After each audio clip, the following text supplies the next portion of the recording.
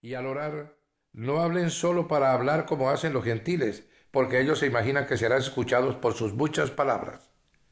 Versículo 7, allí en Mateo 6. En esto son expertos, con todo respeto, algunos cristianos de distintas denominaciones. Mucho camanduleo, repeticiones, jaculatorias, novenas, amenes interminables, oraciones mecánicas y prefabricadas. También en algunos sectores evangélicos de los movimientos de la fe, aquello de proclámalo y recíbelo. Pero dicho expresamente, oración no es repetición. Tenemos por otra parte la oración grandilocuente. ¿Qué significa grandilocuencia?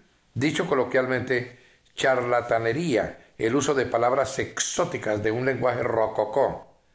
En Mateo 6:7 leo, ellos se imaginan que serán escuchados por sus muchas palabras.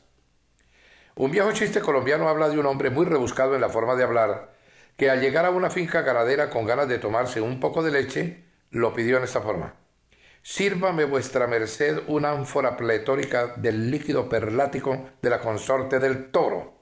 Grandilocuencia, en vez de decir simplemente, denme un vaso de leche. Algunos de estos intercesores creen orar mejor si le ponen tesituras a la voz, como si fueran cantantes operáticos, como para competir con Plácido Domingo o Marta Sen. Son personas que emplean multitud de figuras literarias y metáforas para orar.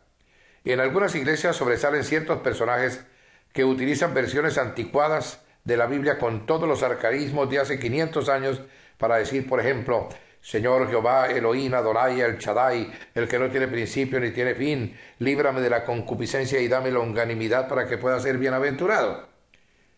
Esas son oraciones grandilocuentes, y si fuera verdad que en esto consiste la eficacia de la oración, no serían escuchados en el cielo los simples o los lacónicos, que utilizan pocas palabras cuando oran. Uno de los buenos predicadores de nuestro tiempo, el doctor Tony Campolo, relata en uno de sus libros que un día se encontraba orando en su biblioteca al estilo que le habían enseñado en la escuela dominical de su iglesia cuando era niño, con la longanimidad y la concupiscencia y el Rey eterno del universo, cuando de pronto sintió como el Espíritu Santo le dijo muy dentro de su corazón: Tony, no seas cursi. Si tu hijo necesitara algo de ti y entrara a tu biblioteca ahora mismo haciendo genuflexiones desde la puerta y dijera, oh tú, el más grande decano de teología, oh tú, el autor de tantos libros de texto, ¿no te preocuparías creyendo que tu hijo se está como volviendo loco? ¿No sería mejor si él entrara, como es lógico, como siempre lo hace, hasta donde te encuentras, te diera un abrazo, un beso en la frente y te dijera, viejo, tú eres lo máximo, y después dame las llaves del carro? He aquí una forma simpática de ilustrar que la oración debe ser sencilla, directa, sin necesidad de frases grandilocuentes.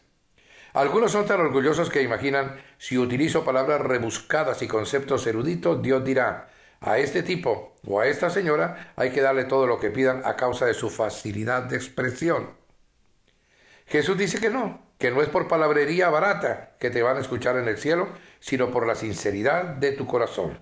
Entendamos de una vez por todas que oración no es erudición. ¿Y qué tal la oración egoísta? Tremendo. Una buena manera de elevar el orgullo. Voy a leer una enseñanza de Jesucristo. Dos hombres subieron al templo a orar. Uno era fariseo y el otro recaudador de impuestos. El fariseo se puso a orar consigo mismo. Oh Dios, te doy gracias porque no soy como otros hombres, ladrones, malhechores, adúlteros, ni mucho menos como ese recaudador de impuestos. Ayuno 2 veces a la semana y doy la 10ª parte de todo lo que recibo. En cambio, el recaudador de impuestos, que se había quedado a cierta distancia, ni siquiera se atrevía a alzar la vista al cielo, sino que se golpeaba el pecho y decía, oh Dios, ten compasión de mí, que soy pecador. Les digo que éste, y no aquel, volvió a su casa justificado ante Dios, pues todo el que a sí mismo se enaltece será humillado, y el que se humilla será enaltecido. Lucas 18, 10, 14.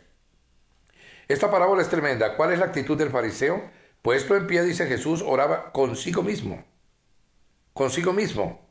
como quien dice, para oír el sonido de su voz autoelogiándose por lo bueno de su carácter, por lo perfecto que ha llegado a ser. La oración del hipócrita es para deslumbrar a los demás, en cambio la del egoísta es para deslumbrarse a sí mismo. Oraba consigo mismo. Qué ironía la de Jesús. Recapitulemos las formas incorrectas de orar. La oración hipócrita.